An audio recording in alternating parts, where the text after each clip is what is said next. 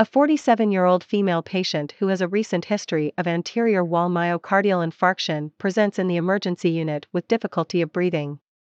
Upon auscultation, the nurse hears crackles in the lungs.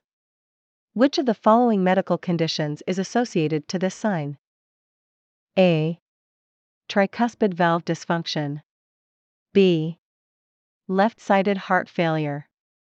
C. Pulmonic valve dysfunction. D. Right-sided heart failure. Answer, B. Rationale: crackles are usually heard in the lungs of patients with left-sided heart failure. A patient with AWMI may have decreased left ventricular function, causing the fluid to accumulate in the alveolar and interstitial spaces of the lungs.